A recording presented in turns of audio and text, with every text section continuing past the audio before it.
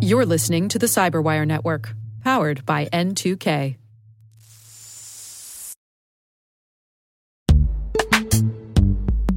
And now a word from our sponsor, Netskope. Netskope is a worldwide leader in SASE and Zero Trust. Its unified platform, Netskope One, provides optimized access and Zero Trust security for people, devices, and data anywhere they go, helping customers reduce risk, accelerate performance, and get unrivaled visibility into any cloud, web, and private application activity.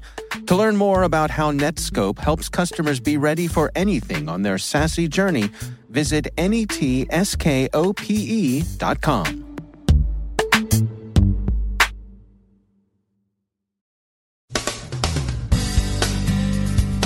Clipper malware is ejected from Google Play. A different cryptojacker is kicking its competitors out of infected machines. Australian authorities continue to investigate the attempted hack of Parliament, with Chinese intelligence services as the prime suspects. How do you solve a problem like Huawei? Russia prepares to test its ability to disconnect from the internet in the event of war. And prosecutors investigate alleged blackmail by below-the-belt selfie.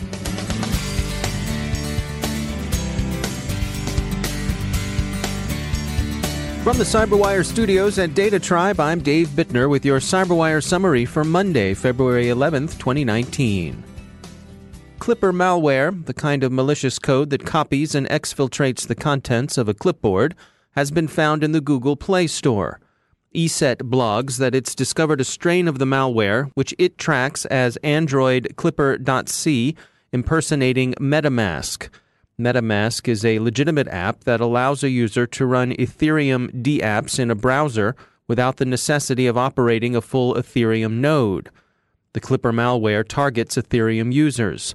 It copies their wallet address from a clipboard, which is usually where such addresses are kept, since they're complicated and effectively impossible to remember otherwise. The malware attempts to steal alt-currency credentials, and it also replaces the wallet address in the user's clipboard with an address that leads to the attacker's own wallet. Google removed the bogus app after ESET reported the infestation on February 1st. There's another relatively new altcoin threat out there too. Trend Micro warns that the XMR Stack CryptoNight cryptocurrency miner is not only active in the wild, specifically in the Linux ecosystem, but that this particular cryptojacker is deeply anti-competitive from a black market point of view. It looks for competing coin miners and other Linux malware on the systems it infects, and then disables them, the better to hog the victim's processing resources for itself. Chinese intelligence services remain prime suspects in the Australian Parliament hack, the Australian Broadcasting Corporation says. The attempt, which is regarded as having been largely unsuccessful, remains under investigation. Suspicion of the Chinese government is based largely on form, a combination of a priori probability, and the tactical similarities between this most recent incident and earlier attacks that have been attributed to China. This doesn't, of course, amount to more than circumstantial evidence, and forensic investigation will take some time.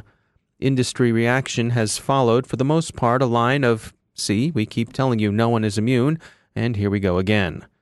The Chinese embassy in Canberra has yet to comment, but one can reasonably expect the customary denials.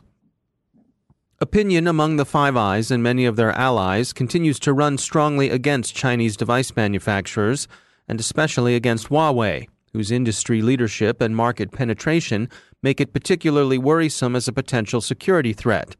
U.S. President Trump is widely expected to sign an executive order that would effectively constitute a broad ban on Chinese manufacturers from participating in U.S. mobile networks. Fortune and others report that the executive order may come as early as this week. Such an executive order has been discussed openly at least since the last week in December. U.S. Secretary of State Pompeo will take up Huawei with Eastern European governments during an upcoming tour.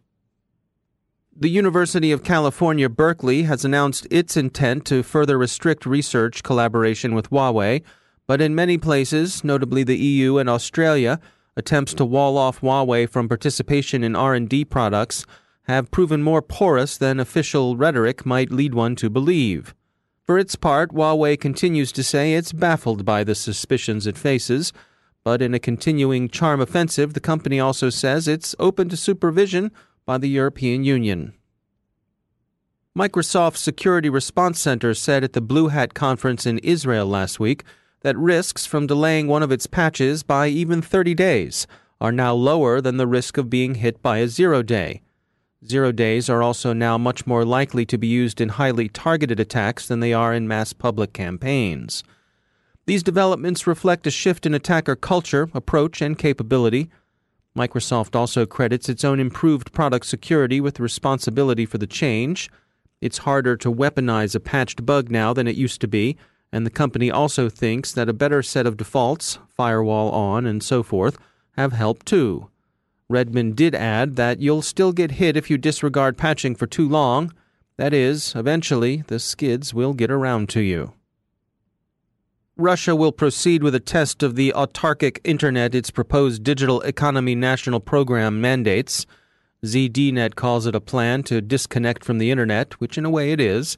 But in fairness, it also seems a measure designed to give the country's online infrastructure the resilience to cope with full-on cyber warfare. No date has been announced, but the test is expected to be complete before April. The beginning of April is the deadline for comment on the Duma's proposed law. U.S. federal prosecutors are looking into allegations the National Enquirer attempted to blackmail Amazon founder Jeff Bezos. The Enquirer strongly denies that what it did amounted to blackmail, although the emails Mr. Bezos released in his blog late last week do appear to contain the sort of quid pro quo associated with blackmail. Stop the properties you own, like the Washington Post, from doing certain things, and the below-the-belt selfies we've got need never see the light of day. The text of the emails in some respects reminds one of a non-disclosure agreement, but of course a communication from an attorney would be likely to fall into that genre. Saudi Arabia, which had been mentioned in press speculation as having played a role in the matter, presumably because it resented the Washington Post's coverage of Jamal Khashoggi's murder, said over the weekend that it had nothing to do with the Enquirer's emails and knows nothing of the affair. So how did Mr. Pecker's Enquirer get Mr. Bezos's below-the-belt selfies? Speculation about presidential operatives or the wheels within wheels of the deep state is always attractive to those who frequent this 18th century coffeehouse we call the Internet, but getting a hold of an emailed selfie isn't really all that mysterioso. As a Security Boulevard blog post from Errata Security very reasonably points out, there are lots of ways an enterprising sleazehound can lay their virtual, if grubby, hands on these sorts of things. Well, hey, you might object. Surely a new economy billionaire like Mr. Bezos would have solid security, right? Well, sure, maybe, but as Errata's post observes, such selfies usually have recipients, and maybe they're not so secure. Just ask Carlos Danger, we might add. And it's relatively easy to get into someone's email with a credential stuffing attack, especially if they, as so many of us do, reuse passwords. Get a hit from collections number 1 through 5, and Bob's your uncle.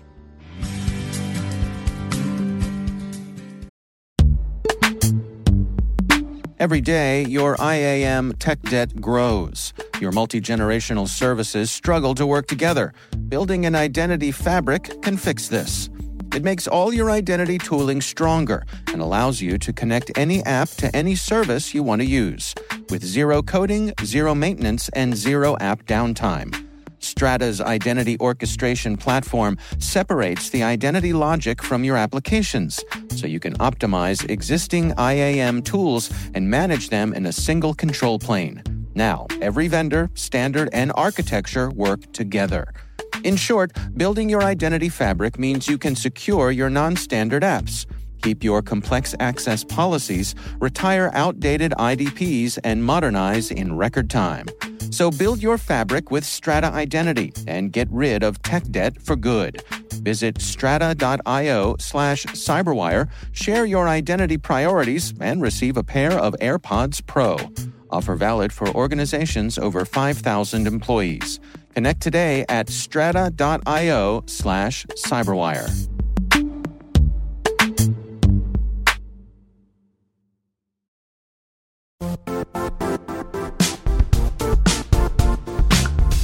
The IT world used to be simpler.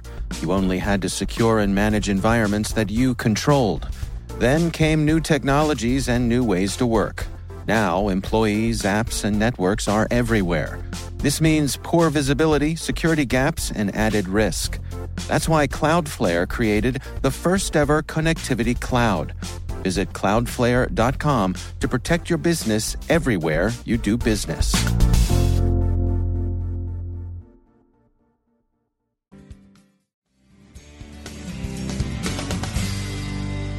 And joining me once again is Ben Yelin. He's a senior law and policy analyst at the University of Maryland Center for Health and Homeland Security. Ben, great to have you back. We had an article come by. This was from the Naked Security blog over on Sophos. And Lisa Voss wrote this. This is about politicians blocking social media users and whether or not they're violating the First Amendment. I remember when President Trump came into office, there was a dust-up over this of whether or not he was allowed basically to block people on Twitter. What's going on here? Yeah, this is just a fascinating issue. So the First Amendment gives us the right to petition our government for redress of grievances. And what that means in plain English is we get to yell at politicians and tell them that what they're doing is wrong and tell them what they should be doing. Traditionally, that's been done by calling one's member of Congress, sending letters to the White House. Obviously, things have changed in the digital age. So what this case was about was, and the article just calls her a bureaucrat, but it's a government official in the state of Virginia who had a personal page or a personal Facebook profile, as well as a profile representing the agency that she worked for, which was the Board of Supervisors in Loudoun County, Virginia. A member of the public, basically an old adversary of this bureaucrat, had written a series of complaints on this person's public Facebook page, and this member of the Board of Supervisors blocked that individual from commenting further. Now, she did end up unblocking him, so to speak, so he was actually only blocked for a relatively limited amount of time. But what the court held is that this is a violation of one's First Amendment right to petition their government. And the idea is that there's this distinction between a public forum and a private forum. So obviously, the law wouldn't allow us to go to a politician's dinner party and yell at them for voting on one way on a piece of legislation. But when we're in a public forum or when they're performing the duties of their office, that's when that First Amendment right is applicable. So that's the distinction that courts have really drawn, whether this is a private, personal social media profile used to conduct a person's, personal affairs versus an official government page. And what the court held here is that this was an official government page. It was a Facebook page representing this member of the Board of Supervisors. It had official government announcements on it. That was the evidence that they had that this was an official use or a public forum. Of course, the elephant in the room here is the president's use of the block button on Twitter as it relates to his personal Twitter account, Real Donald Trump. So he argued unsuccessfully in a New York district court that his Real Donald Trump Twitter account was a private account representing him personally. It was not an official government account, and therefore he had the right to block individual users. And the court, I think correctly in that case, held that the way his Twitter account has evolved since his presidency began, it really is a public forum. And it's hard to argue against that. I mean, he's made personnel announcements from the Real Donald Trump Twitter account. He's announced some very serious policy changes, like we're withdrawing from Syria, all different types of very public declarations that have taken place on his personal Twitter account. And that distinguishes him from previous presidents. Like, obviously, Barack Obama had an official White House Twitter account and his own personal Twitter account, but he did not use his personal Twitter account to make public policy proclamations. The Second Circuit, the Court of Appeals in New York, is going to hear that Trump Twitter case, and we'll see if they take some guidance from this Virginia case. I mean, I think for the president's Twitter account, it's pretty clear cut. He, through his actions, strongly indicates that the Real Donald Trump Twitter account is a public forum. It's a place where he makes announcements about public policy, government decisions, appointments, and blocking individual users from being able to access that content I think is pretty much a per se violation of the First Amendment. Now, help me understand. It seems to me like there's a civility issue here. If I go to my congressman's office and I stand outside the door and I yell and scream and spew profanities and insults, isn't it within their right to eventually remove me? Yes. So there are time, place, and manner restrictions that are acceptable under the First Amendment. Some of that, although this isn't universally applied, but some of that can include harassing language, obscenities, etc. And I think that's one of the things that President Trump has tried to argue as it relates to his Twitter account, that people were posting obscenities, offensive language. As it applies to private individuals, that's really a no-brainer. As it applies to public officials, the First Amendment is extremely strong. There are some ideas, political ideas, that cannot properly be expressed without the use of obscenities. It reminds me of one of my favorite First Amendment cases where an individual named Cohen, in the case of Cohen v. California, wore a sweatshirt to a public court proceeding that said, "F the draft." So the rules of the California court said you could not wear clothes with any obscenities within the courtroom. And the Supreme Court said that's a violation of the First Amendment because there's no other way to express that exact sentiment. Saying, "I strongly dislike the military draft," or "screw the draft," is very different than the word that he actually used. So there are Twitter terms of service about harassment, and there are certainly time, place, and manner restrictions about, screaming and yelling at members of Congress. The First Amendment presents a very, very high bar. And I think standard obscenities, if it truly is a public forum, is not something that can be restricted consistent with the First Amendment. We want to have a robust marketplace of ideas. That's what our most cherished Supreme Court justices have written about as it relates to the First Amendment. And if I want to express my opinion very strongly about the president's actions in response to what is pretty clearly to me to be a public forum, a place where he conducts the business of our government, then the First Amendment protects that interest very, very strongly. All right. It's fascinating to see it play out, as always. Ben Yelin, thanks for joining us. Absolutely. Thank you.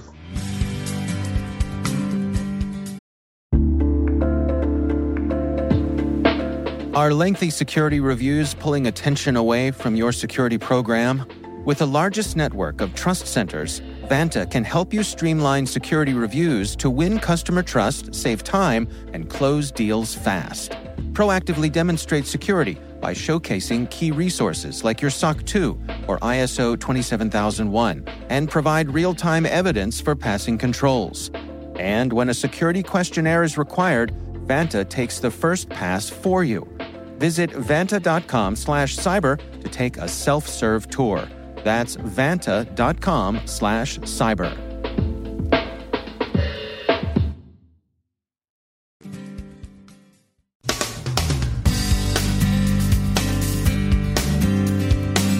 And that's the Cyberwire.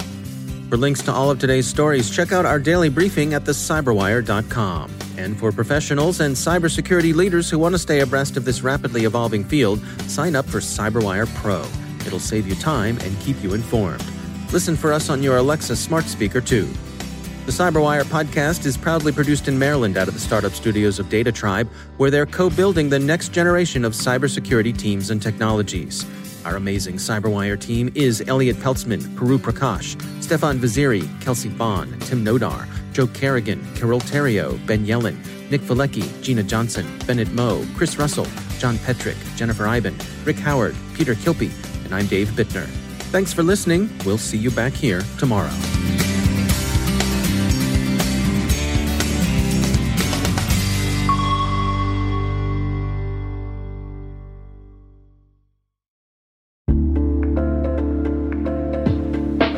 Hey all, Rick here. At N2K Cyberwire, we're dedicated to continuously improving the quality of the news and commentary on our network. That's why we're inviting you to participate in our 2024 audience survey.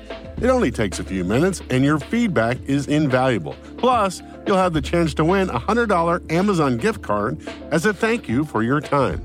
head on over to cyberwire.com/survey. That's cyberwire.com/survey to share your feedback now.